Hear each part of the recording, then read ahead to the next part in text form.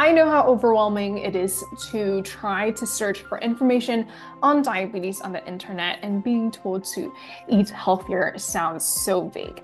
Everywhere you look, there's conflicting information or people trying to sell you vitamins or supplements, and it can be really hard to figure out what to do, what's true, and what's not. Look no further, because we are here to present you the hard facts specifically when it comes to diabetes. My name is Charmaine, and I am the dietitian that helps people reverse type 2 diabetes. And my name is Galia. I'm a coach in the Reversing Diabetes program, specializing in exercise. Today, we're going to talk about the role of plant-based diets in reversing diabetes. A plant-based diet is one of the most studied interventions that has been shown to improve all areas of our health. What is a plant-based diet? When we talk about a plant-based diet, we're trying to eat foods that are minimally processed. Think of food how you might find it in nature. That's what we're talking about. Fruits, vegetables, whole grains, and legumes. Looking at one of the most major randomized clinical trial that compared a plant-based diet with the ADA guideline diet on people with diabetes, we can see the profound impact a plant-based diet has on many different levels of our health. At 22 weeks, it was found that 43% of people following a whole foods plant-based diet reduced their medications in comparison to the 23% on the ADA diet. In addition, HbA1c dropped 1.23 points in the whole foods plant-based group compared to a 0.38 reduction in the ADA group. Not only did those on the whole foods plant-based diet group reduce their medications and A1C, they also lost more weight than those on the ADA diet.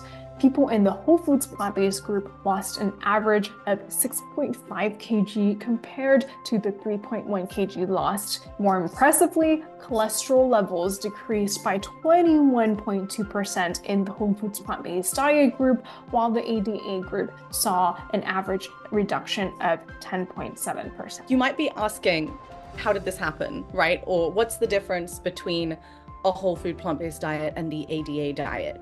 So diets centered around whole and minimally processed plant foods work their magic to lower insulin resistance and enhance glycemic control through a variety of different mechanisms.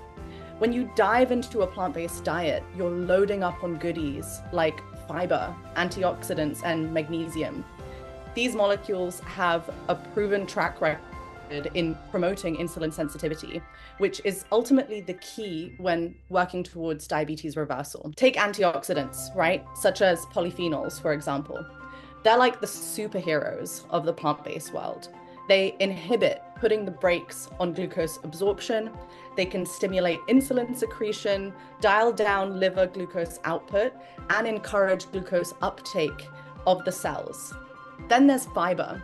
So fiber is the exclusive VIP of a plant-based diet. It influences how your body responds to glucose after a meal, and also teams up with bacteria in your gut to produce short-chain fatty acids. Now, these fatty acids improve glucose response, insulin signaling, and insulin sensitivity. Fiber also has this magic trick where it increases the energy density of foods that you eat, which helps to make you feel full longer while consuming less calories.